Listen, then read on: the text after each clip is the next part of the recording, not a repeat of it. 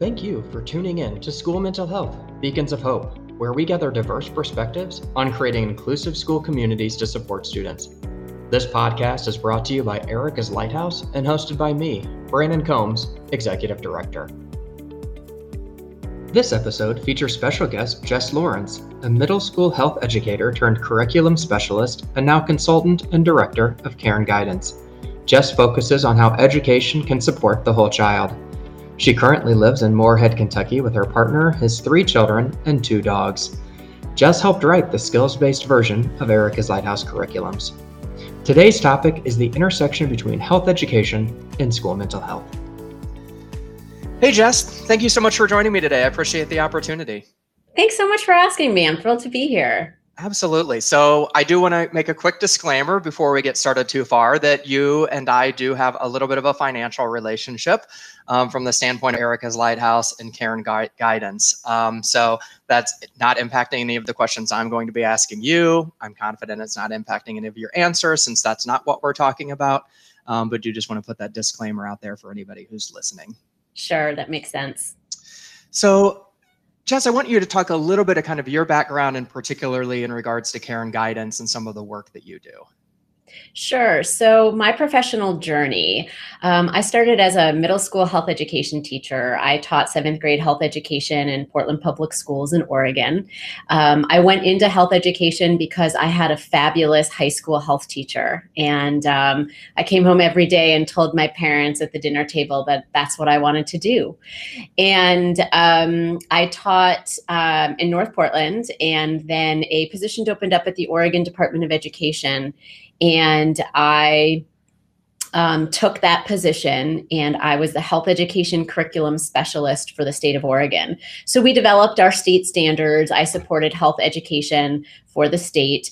And I was also funded by Centers for Disease Control and Prevention in that position. So some of the priority deliverables that I had related to that grant. And that was working with a team of folks at the Oregon Department of Education and Public Health to focus on the whole child and do systems change in schools.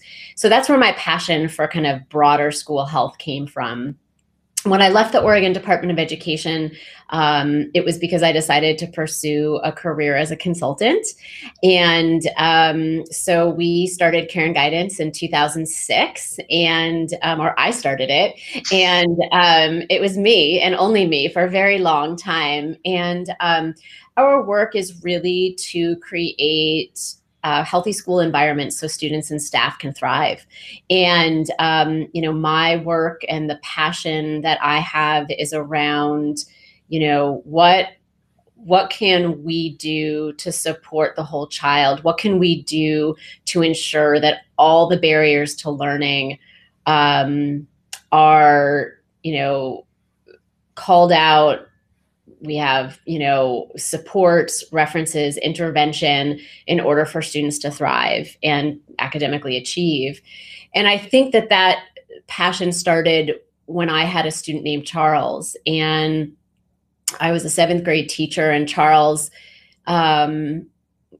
was like falling asleep in class and then would have some behavioral stuff going on. And we tried many interventions, and one day mom came in to talk, and it turned out that their heat had been turned off at night, and he wasn't sleeping because he was cold.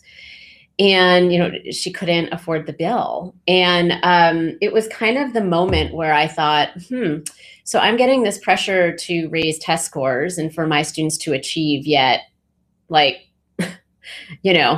have students that aren't in homes that are heated. And so my passion for kind of this work and thinking broadly about how we support students in a different way came to light. And so we have continued to work nationally, and we work through all different areas of health, as you know, through mental and emotional health, also sexual health, nutrition, and physical activity. So that's my life's work and my professional journey, and it's been a joy. Wonderful. And I think one of the things that I'm so excited about being able to partner with you and Care and Guidance and the larger kind of health education community is there is this sense for me that kind of mental health has always been the ugly stepchild in some ways. It's a difficult conversation, which we'll talk about a little bit later. And so how can we bring this to a more comfortable zone, particularly when we're talking about mental health? It's a conversation that I think is so interesting because teens actually want to be having this conversation. And they, it's not like, when we'll talk a little bit later too about a little bit like sexual health, which is still even uncomfortable for teens to have that conversation with adults. But mental health is just such a conversation people are hungry to be having. And really we're seeing it's parents and educators are the ones that are struggling. And so our role certainly is to help with that. And I know you've been a huge advocate and a champion for making that more accessible as well. So we appreciate it. So very sure. Yeah. Well, one thing I know in your history, that in kind of your time, that you've really made a significant impact, and really the work we've done with you has really been around this concept of skills-based health education. And just kind of in this podcast, we're seeing that skills-based health education is really not a main conversation point among school mental health professionals. And so can you explain that concept for those people that may not be aware? Sure. And it's quite possible they've heard it, but aren't really sure what it means from a very concrete perspective. So if you consider what your K-12 health education experience was, and I always ask people, like, well, actually, Brandon, what's one word that describes your health education experience from middle school or high school? Yeah, so it was one semester. Yeah. One word, just totally uninteresting. Uninteresting. All right. So when I did this last night with some educators, I said, like, it was like ill-informed, embarrassing, irrelevant, and it was just heartbreaking. And I think that the way that we used to teach health education, it wasn't very relevant. You'd read a textbook, maybe chapter 5 on tobacco, and you'd answer 5 questions and you'd move on. And you'd watch a video from 3 decades. That's 3 decades. Right. In fact, when I inherited my first classroom, my first year of teaching, I think it was 1999, my textbooks still said venereal disease. It didn't even say sexually transmitted diseases or infections. I mean, that's how old they were, right? So like, toss that out. I can't use that. But we know that when students have information in their head, it doesn't necessarily result in good decision making. It might help, but not necessarily. So we've learned over the years that functional information is essential. And what we mean by that is that the information and content, like what information and content do students really need to know to make a good decision or to be health literate? They don't need to identify the 206 bones in the body in order to wear a seatbelt every time they get in the car. They don't need to list the chemicals in a vaping product in order to say no to, being offered it. So skills-based health education means a few things. It means that information is functional, which I just said. And what that means is, what's the information that a student needs to know to make a good decision or to access correct information? It's not everything that we used to think, right? Like, you have to learn all of these things in order to make a good decision. It really is just a few things. From there, schools-based health education means that the lesson or the unit typically focuses on 1, maybe 2 skills, and students have opportunities to demonstrate those skills. So, for example, they might learn why wearing a seatbelt is important at the elementary school level, and then they set a goal around it, and maybe they even, model it in the classroom by using a paper seatbelt, right? And that it's practiced over time. Or maybe students in middle or high school create a YouTube video on why wearing a seatbelt is so important. So they're tapping into advocacy skills. So we're really looking at application and relevance, which was not how health education was taught. And we want to make sure that there's a logical progression as well. So that if I'm teaching healthy eating or nutrition, I'm starting with what students need to know. Let's say my goal is that they eat breakfast every day. Well, let's talk about why breakfast is important. They don't need to know all the calories of every single, item on their plate. That's not important. But why breakfast is important, what it does maybe for your metabolism, how it fuels your brain.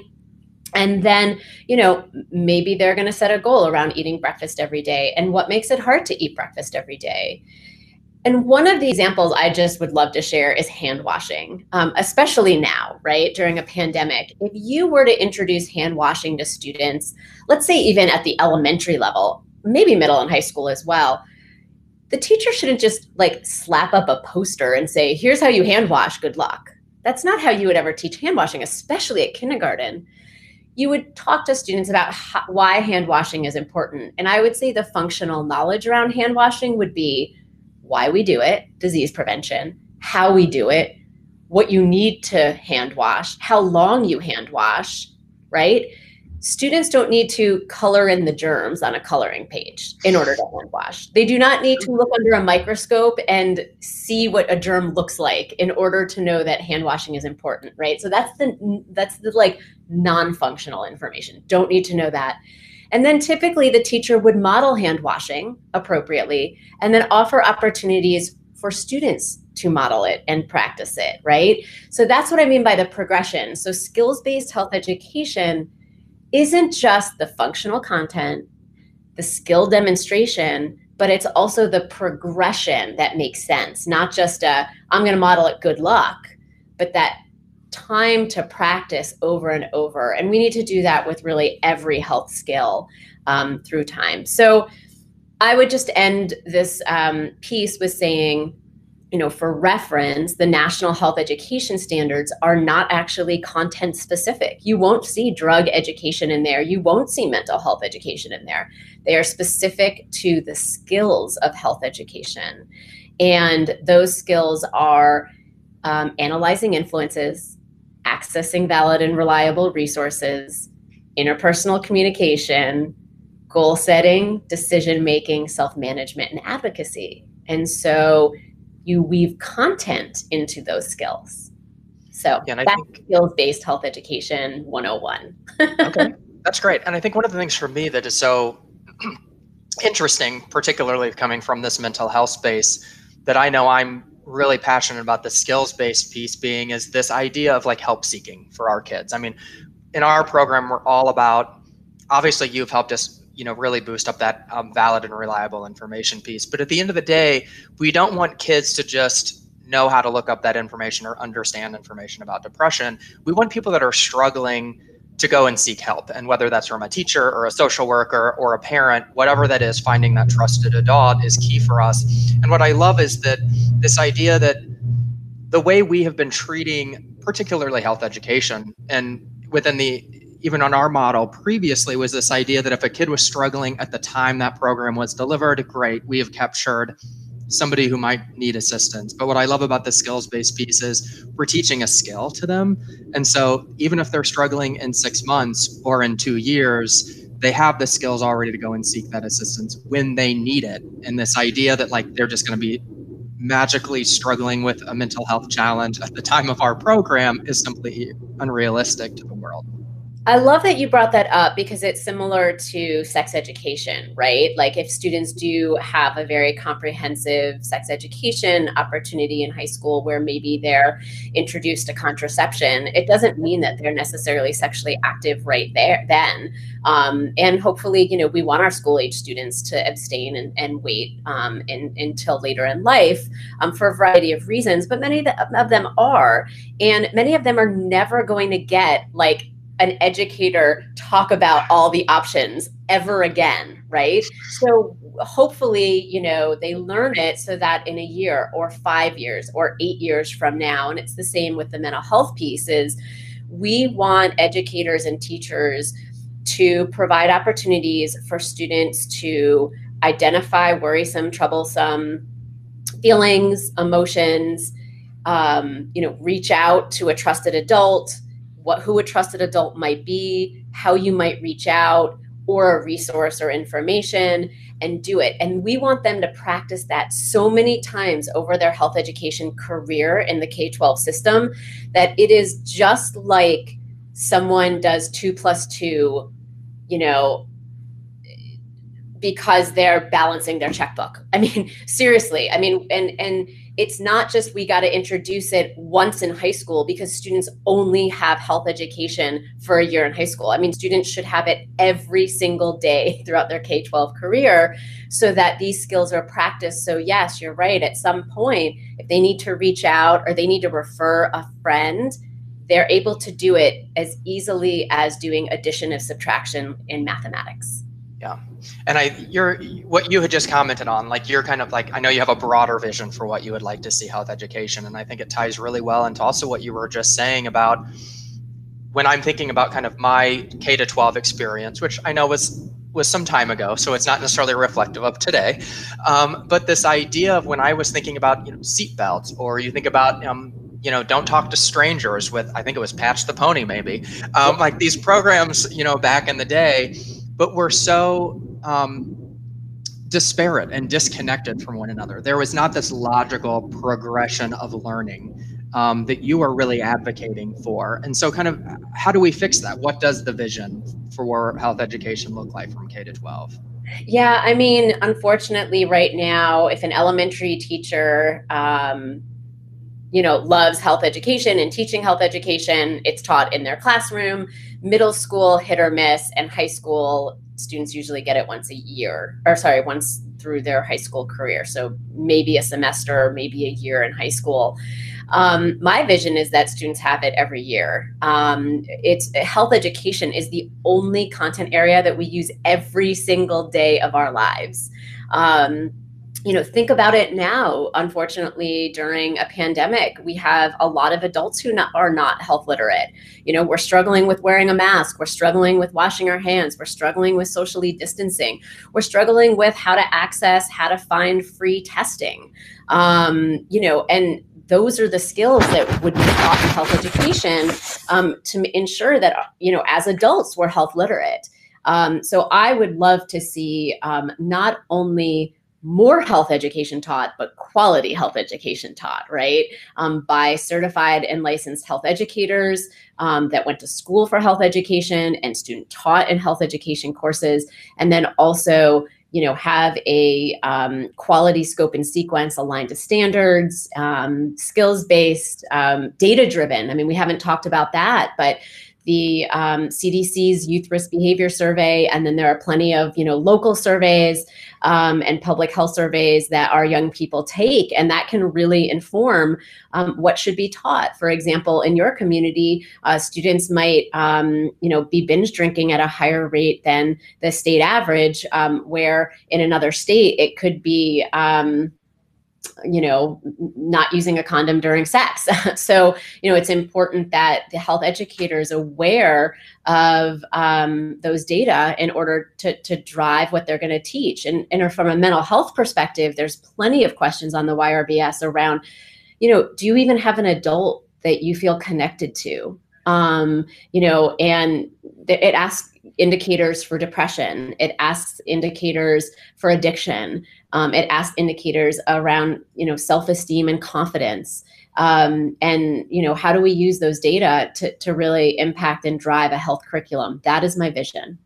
Yeah. Well, and I think for what we're looking at now, I mean, you have obviously kind of brought up the pandemic and the lack of health literacy surrounding it. I mean, even the valid and reliable information, which you've really kind of embedded into our program, people are unable to tell the difference between real information on social media versus coming from, it's hard. A published scientific article. So, so I mean, the problem is very real, but I think even what you were talking about earlier, again, going back to this logical progression, I mean, that's pretty impossible when you're talking about a student who gets maybe 1 or 2 semesters in high school.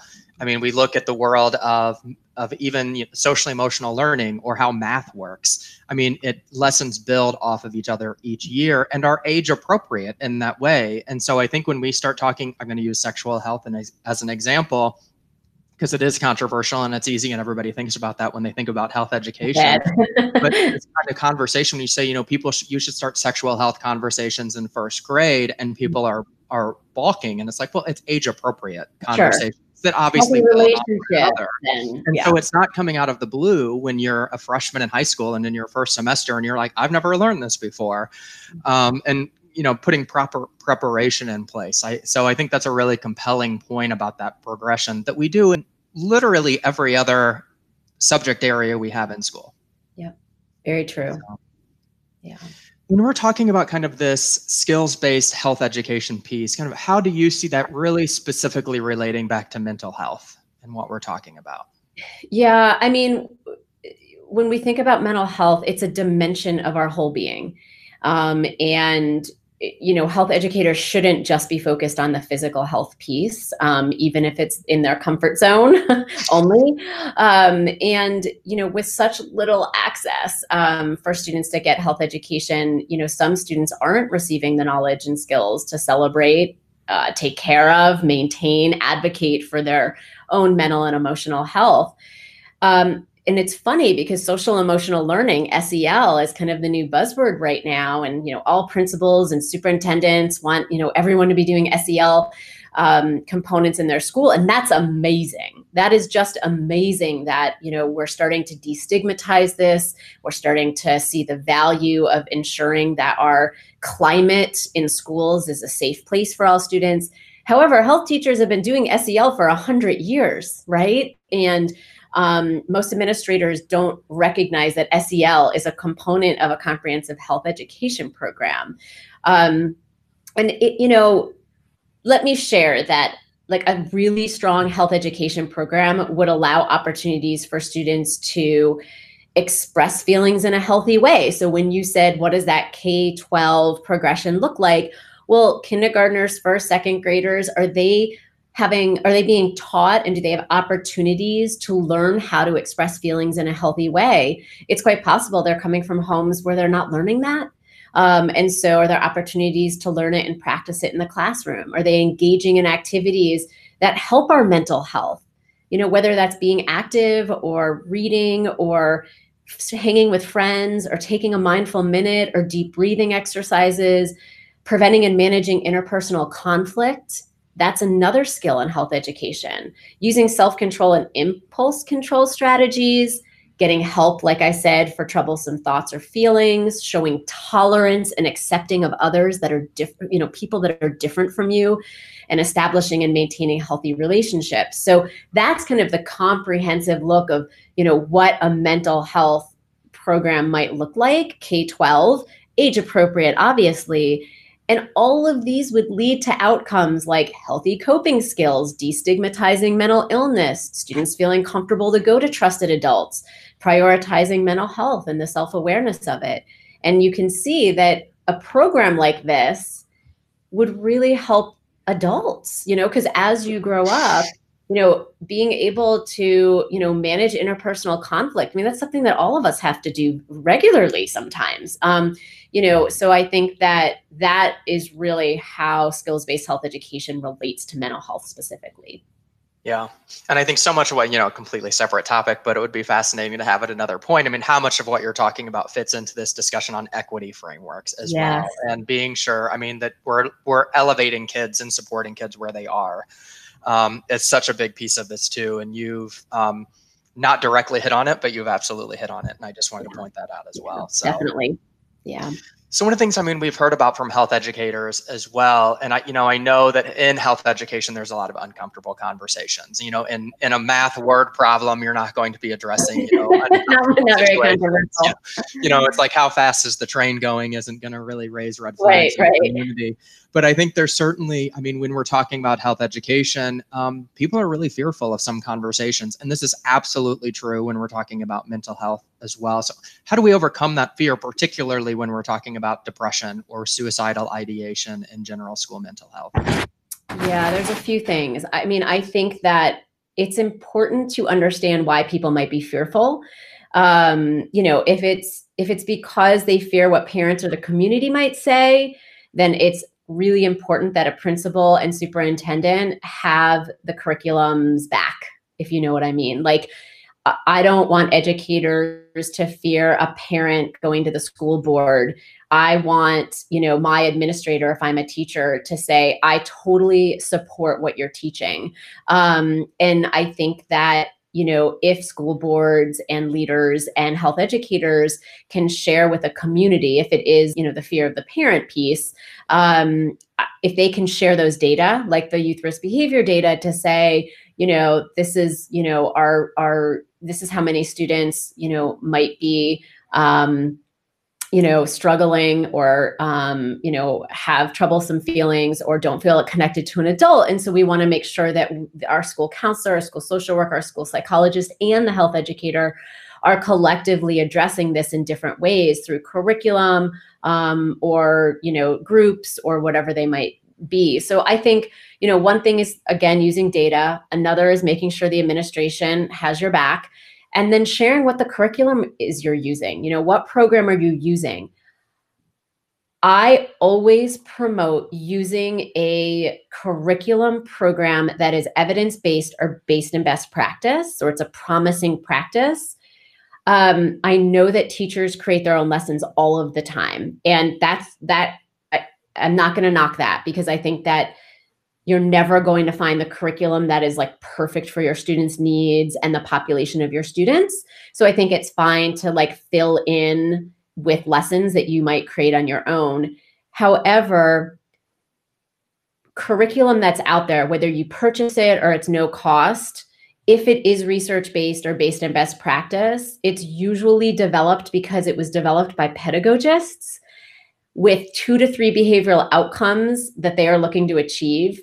And it's usually based on the skills progression, and there's theory. It's based in theory. So educational theory, change theory, adoption of behavior theories. And some teachers know this, but they're not necessarily applying it to the lessons they're developing, because they might be great teachers, but they might not be like excellent curriculum pedagogists, right? So, one thing is share the curriculum and use a strong curriculum. Another reason why health educators might be fearful is that the content for mental health might bring up their own trauma or student trauma. And I think that's important to recognize as well. And I talk to educators about this. There's more and more professional development on creating trauma-informed classrooms, which I think is amazing. So that's a great place to start, so that the teacher or educator feels comfortable with creating an environment or a climate that feels safe for all students. And some don't know how to do that, so they're learning. Also, creating a space for students to know what the syllabus looks like ahead of time. So, okay, students, in September, we're going to be addressing, healthy eating and nutrition. And then in October, we're going to be heading into, the content area of mental emotional health. Like, it's good for them to know that. And then what they're teaching, it's important that students know what's coming up. And the students might want to do a self-check around their own self-awareness of how this topic might be to teach to students. And I think that, if they have their own trauma related to it, or embarrassment or whatever it might be, co-teach it with a school counselor, co-teach it with a social worker. And then the other piece is educating students on some of these topic areas can be draining. Compassion fatigue is real. And I think that it's important that teachers learn how to self-care and recharge after this unit. So that's what I would suggest. Depends on where the fear comes from.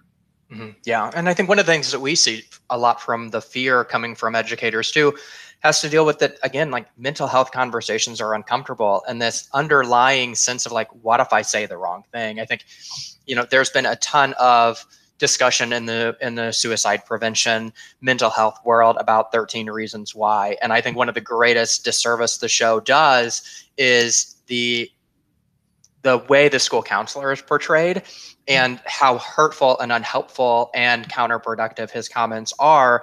And at the same time, watching it is sitting back and having this fear of, have I had that conversation? Mm-hmm. In that same way, am I doing more harm than good? And we regularly will have cart before the horse conversations with school districts. Is it better to just not teach it? Because then it's not going to come up. So that's something that we see a lot too. Yeah. And I think, one thing that, I'm like such a schemer, Brandon. So I'm like, it would be really cool. And I know in sex ed, organizations have like created avatars for teachers to practice scenarios in kind of how to answer a question or whatever, is, providing some professional development. And maybe Erica's Lighthouse already does this, but, could we create something where, there's that practice, adult to adult, kind of that role play piece, or even a document like, when students ask this, here are some suggested ways to answer it. And I use an answering difficult questions protocol, which really shows like a range of beliefs, if it's a value or belief-based question. And then also, if it's a fact-based question, always kind of like the references. But it would be really interesting to see, what are those questions or topics that come up that might trigger a teacher to either be uncomfortable or not know how to answer it, or to be embarrassed, or whatever it might be, and have some suggested answers or practice time. Because I think you're right. It used to just always be like the sex ed, but I think now that mental emotional health is being taught more widely, which is, I think, amazing, there are probably topics that come up that educators just don't know how to answer, possibly around suicide or mental illness. Or behaviors like cutting. And so an educator might not know how to respond in a way that might be trauma informed, culturally responsive, appropriate, etc. Yeah. And I think the question we frequently get a lot is not even coming from the health educator or the school counselor or the social worker. It's coming from the general ed teachers in that school where the program is being taught. And it's what if I'm the trusted adult? Like, what if one of these kids is trusting me to be the person? And obviously we're addressing that as best we can with the educators, but I think it's such a fascinating reality. And you had touched on this at the very beginning when you were kind of talking a little bit about your background. And I'm actually going to be having another video podcast topic on this, but that WISC model, this whole school, whole community, whole child, and this sense that, these are school policy conversations, and these are school professional development conversations. And so I think it goes back to the same concept of that logic progression within health education. It's also within a certain school building, and people need to be aware of these conversations that are coming up and that we're talking about. Yeah, and I love in Ohio at Wright State, Kevin Lawson's an amazing resource, and he created with partners a similar kind of policy progression for schools, and it's called How Can I Help? And it starts with recognizing, so it's teaching teachers how to recognize anything among their students that might be worrisome or troublesome, reaching out to the student and how to do it, referring the student appropriately, and then the recharge piece, meaning, again, that compassion fatigue or that secondary trauma, if it was a traumatic situation for you as the educator to refer the student, or it triggered something for you, how are you going to recharge?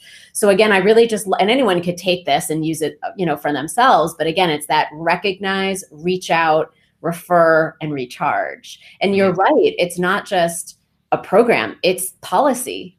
And how do we set up educators to feel comfortable with that process? Mm-hmm. Yeah. I think one thing in particular, at the crux of this conversation, we're talking about health education, and out of so many teaching positions in a school, those educators are really in the most unique position of providing really highly relevant, potentially life-altering information to these students on a daily basis. So how can we better support these educators with additional resources or referrals to be better prepared for their job and for interacting with these students? Yeah, we've mentioned it so far. Some of the things, are related to the fear piece. How do we equip educators to use data? How do they ask their administrators to, have their back and the support? How do they, select curriculum that's, strong and relevant? But, I think an organization like Erica's Lighthouse is doing such a great job. You're offering free or no cost resources, and, it's incredibly helpful because sometimes schools and districts have dollars to purchase curriculum, but not always. And so it's really important that there are resources at the fingertips of our educators that are relevant, that they are aligned to the education accountability measures. And what I mean to that is that the curriculum or the lessons or the program are aligned to the policies and laws in which they need to teach. So it could be Aaron's Law, for example. They're aligned to local, state, and national health education standards. They're relevant, they're free of bias and stereotype, they're trauma informed. Organizations like yours that provide technical assistance or professional development on the lessons so that educators have opportunities to see the materials and even maybe teach back opportunities with each other to practice teaching the activity with peers before teaching students so that they can actually process and start to apply what this might look like in the classroom. And then just regularly asking educators what they need.